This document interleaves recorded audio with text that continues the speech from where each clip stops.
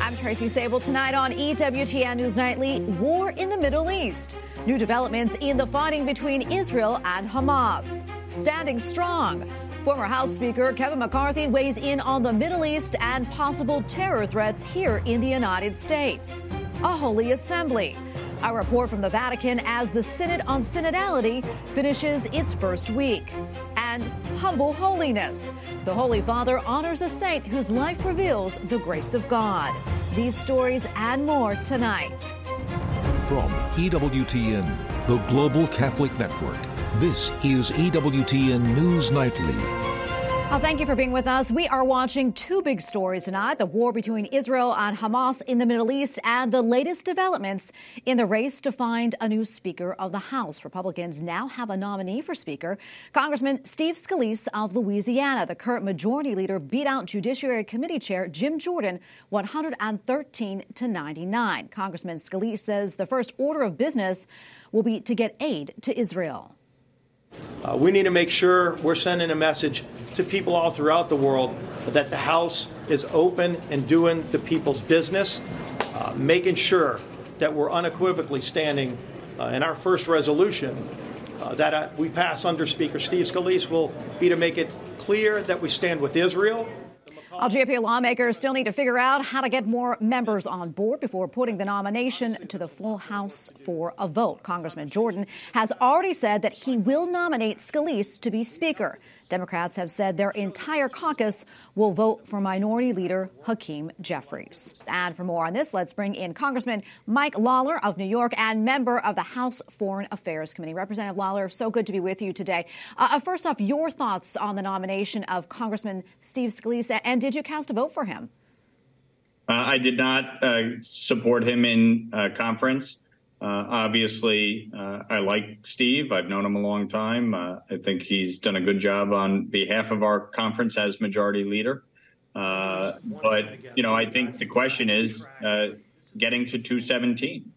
And one of the things that I really pushed for earlier today was to have a rule change to require 217 before going to the floor, because I think it's important that all of the differences be hashed out and that we have a plan forward. We have to govern, and we have to govern as a Republican majority in the House. The American people elected us to serve as a check and balance on the Biden administration and hold them accountable on spending, on the border, on international crises, and make sure that we're doing their work. And so obviously, I think the question is, does he have 217? And at the moment, I don't believe he does. Yeah. And the question, with the House seemingly in such a disarray, what kind of message do you think that it sends in particular to the American people?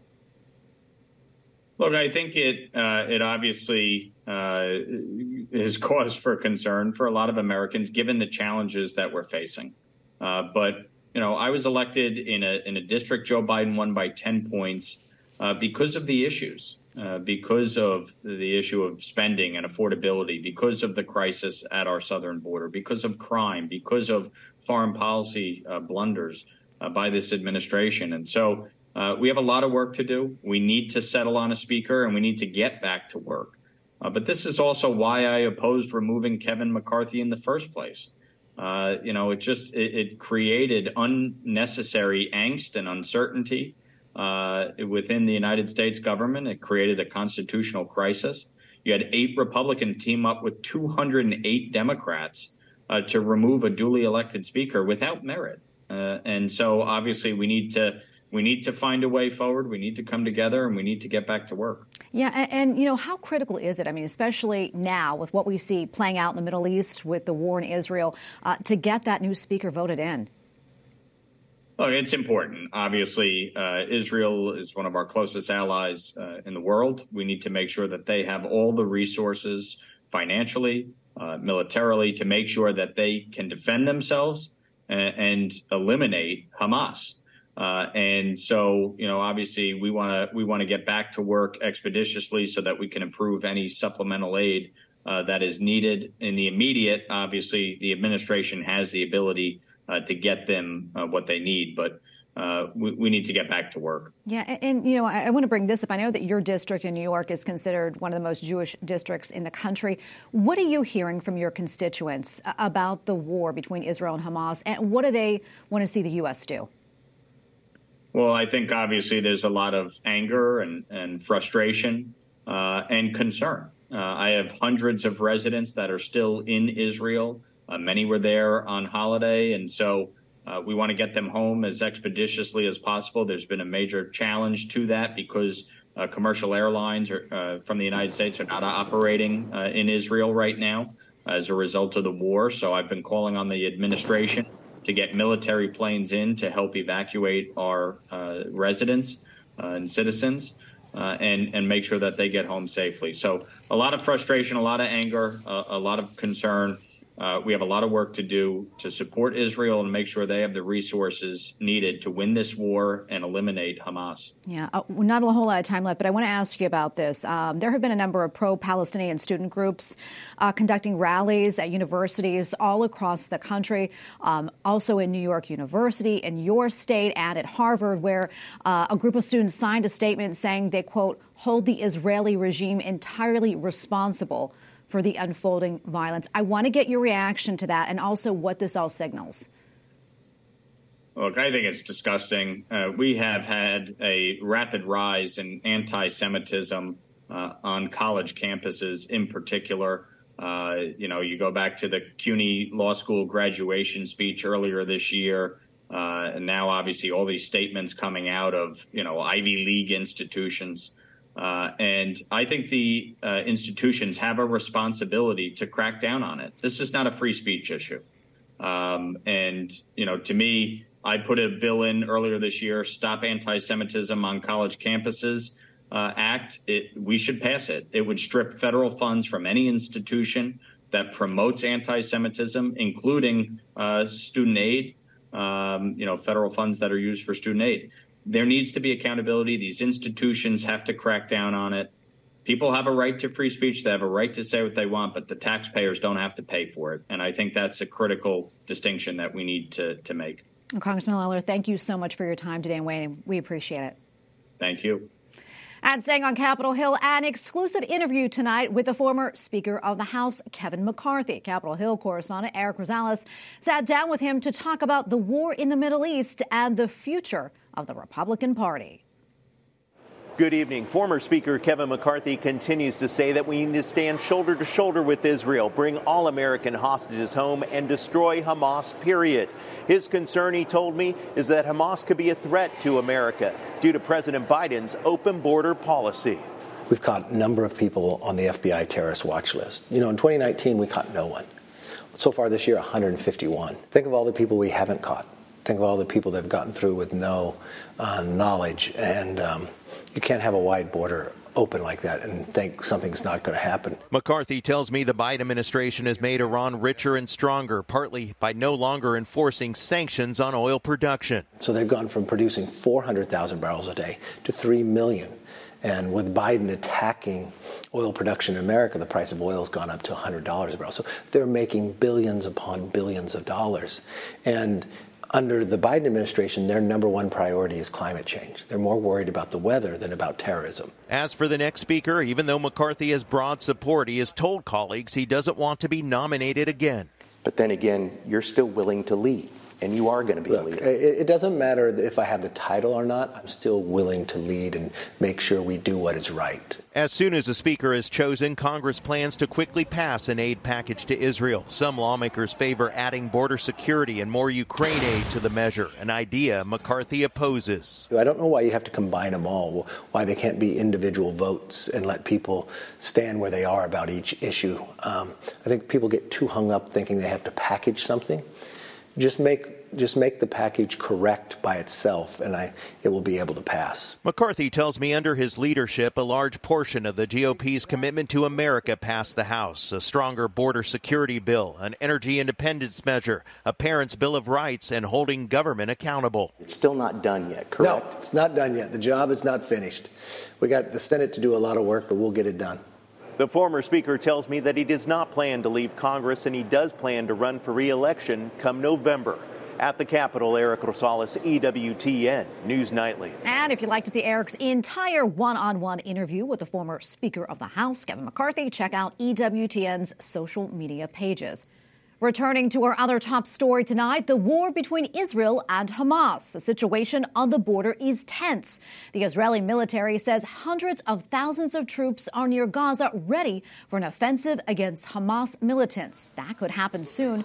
Now that Prime Minister Benjamin Netanyahu and a leading opposition figure have agreed to form a temporary emergency government and a war cabinet. Meanwhile, in Gaza, the airstrikes are relentless. Some streets are almost unrecognizable. Gaza's only power station has run out of fuel. Israel has cut off all electricity and water and goods to Gaza. Before President Joe Biden delivered a speech today on junk fees, he offered an update on Israel, saying the U.S. continues to monitor the situation very closely. The president also said he spoke again today with Israeli Prime Minister Benjamin Netanyahu, and President Biden renewed his commitment to Israeli security. White House correspondent Owen Jensen reports. Owen? Tracy, good evening to you. Tonight, President Joe Biden describes the U.S. bond with the Jewish people as unshakable, adding that the U.S. has Israel's back. Now, the Hamas attacks have killed over 1,000 Israelis and at least 22 Americans. Americans are also being held hostage, and right now there is plenty of uncertainty. As the war between Israel and Hamas continues to unfold and escalate, President Joe Biden tells reporters in the Rose Garden, "This attack has brought to the surface the painful memories and scars left by a millennia of anti-Semitism and genocide against the Jewish people. And this moment, we have to be crystal clear. There is no justification for terrorism." U.S. State Department spokesperson Matthew Miller says they're receiving new information every hour on missing Americans and hostages. When we say that the safety and security of Americans overseas is our first priority, that means American citizens anywhere, whether they be in Israel, whether they be in Gaza, whether they be anywhere in the world.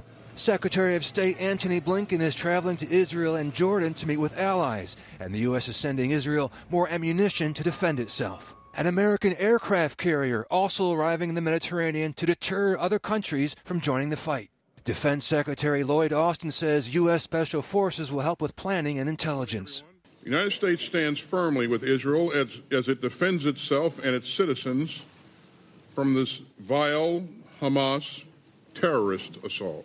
And right alongside Austin, Ukrainian President Volodymyr Zelensky, who called for support for victims of terror attacks. Meanwhile, Vice President Kamala Harris continuing her pro-abortion college tour in South Carolina, also weighing in on the war between Israel and Hamas.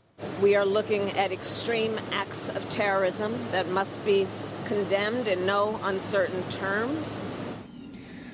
Also tonight, just outside the West Wing earlier today, I asked National Security Council spokesman John Kirby about a plea that Pope Francis made earlier today. Take a listen. What's your reaction to that? Pope Francis calling on Hamas to release those hostages. What's your reaction? We share the Pope's concern over these hostages, and we have called for the immediate release as well. Do you think the Vatican can help secure their release? That would be up for the Vatican to decide and to speak to. That's not something that I would do. I would never venture to speak for the Pope or the Vatican, but we share the Vatican's concerns over the fate of these hostages. And as I said, we too call on Hamas to immediately release them, all of them. Thank you, sir. Yeah. Now, John Kirby says the administration is also aware of safety concerns in the U.S. Jewish community, and they're working to disrupt threats before they happen. At the White House, Owen Jensen, EWTN News Nightly. And we have a lot more still to come here on EWTN News Nightly, including our continuing coverage of the war in the Middle East, with insight into whether a peaceful resolution can be reached into this deadly conflict. And Pope Francis explains how a Sudanese saint overcame hardships through the grace of God.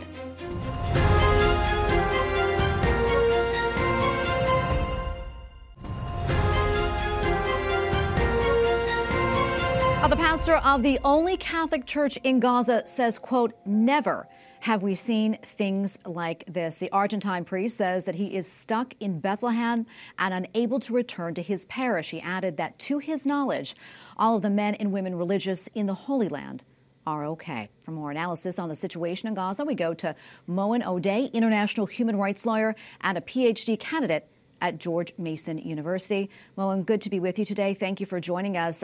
First off, as we know, Hamas is an Islamist militant movement which was deemed a terrorist organization by the U.S. State Department back in 1997, is now one of the Palestinian territories to major political parties. That said, what more can you tell us about this terror group and the distinction between them and the Palestinian people, civilians living in Gaza? Well, let's keep in mind that many Palestinians do not agree with Hamas. At the same time, many do agree with Hamas. I'm not here defending anybody. I know that what happened was horrible. It's terrible, really, what's happening to the innocent people on both sides. But what I'm saying is that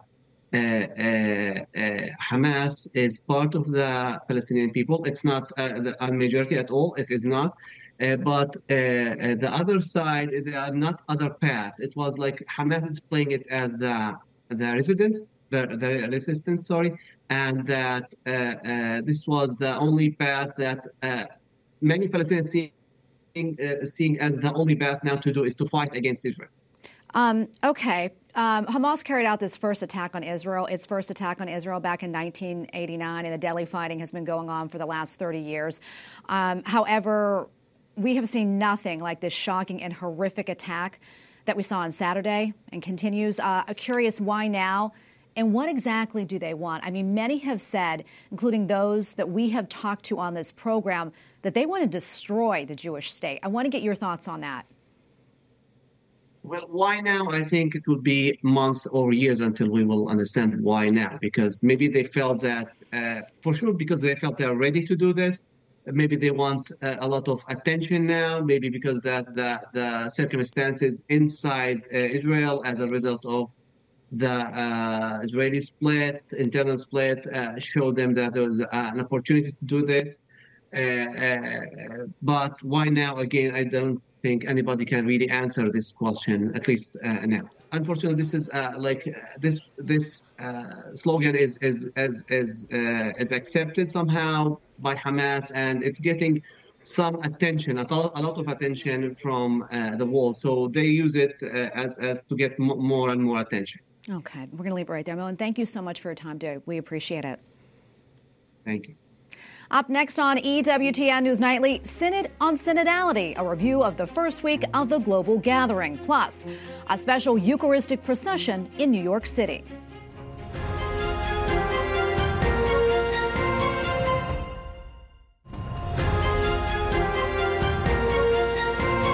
Synod on Synodality, a global gathering at the Vatican enters its second week. Participants have been busy with 2 daily sessions. They receive a break tomorrow to tour the catacombs of Rome. EWTN Vatican News correspondent Colin Flynn takes us inside those meetings and some of the work being done. The Synod on Synodality entered its second week with a new theme for the participants to discuss: a common communion that radiates.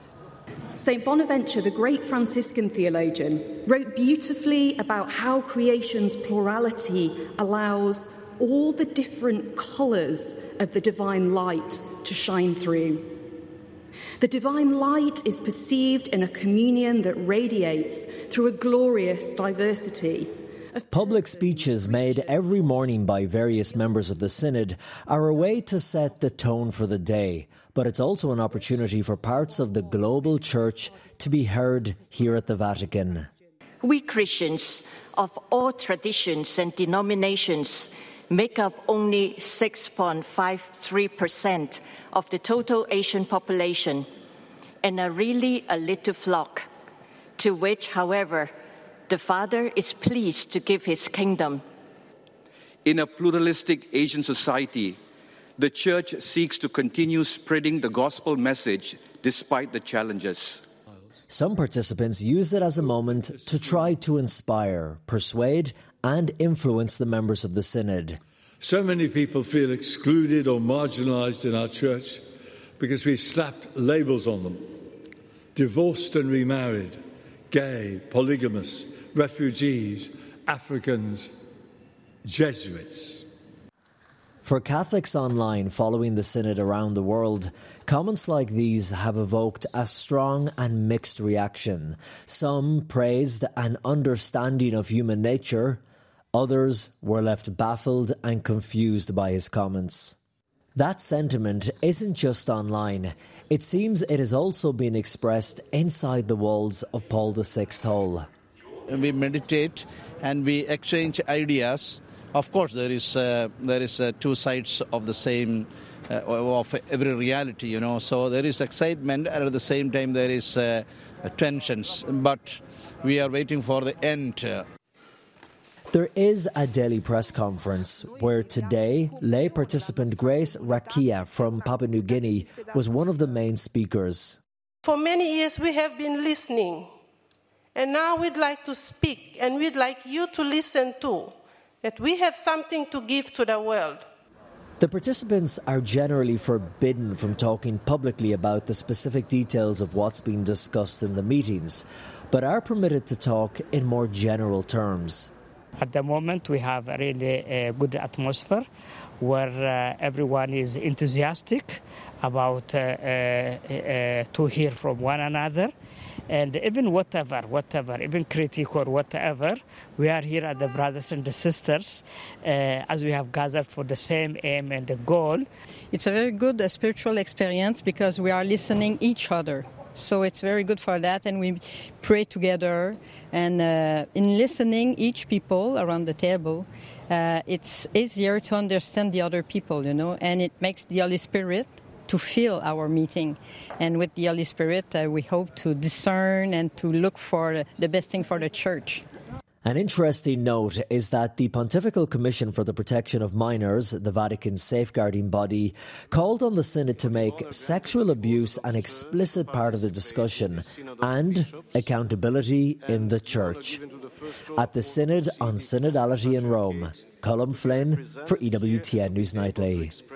Well, things are very busy at the Vatican. Still, the Holy Father found time to take a break and have lunch with a disadvantaged people. Pope Francis asked them the same question he asked Synod participants. What do you expect from the Church? Their answer, they expect love.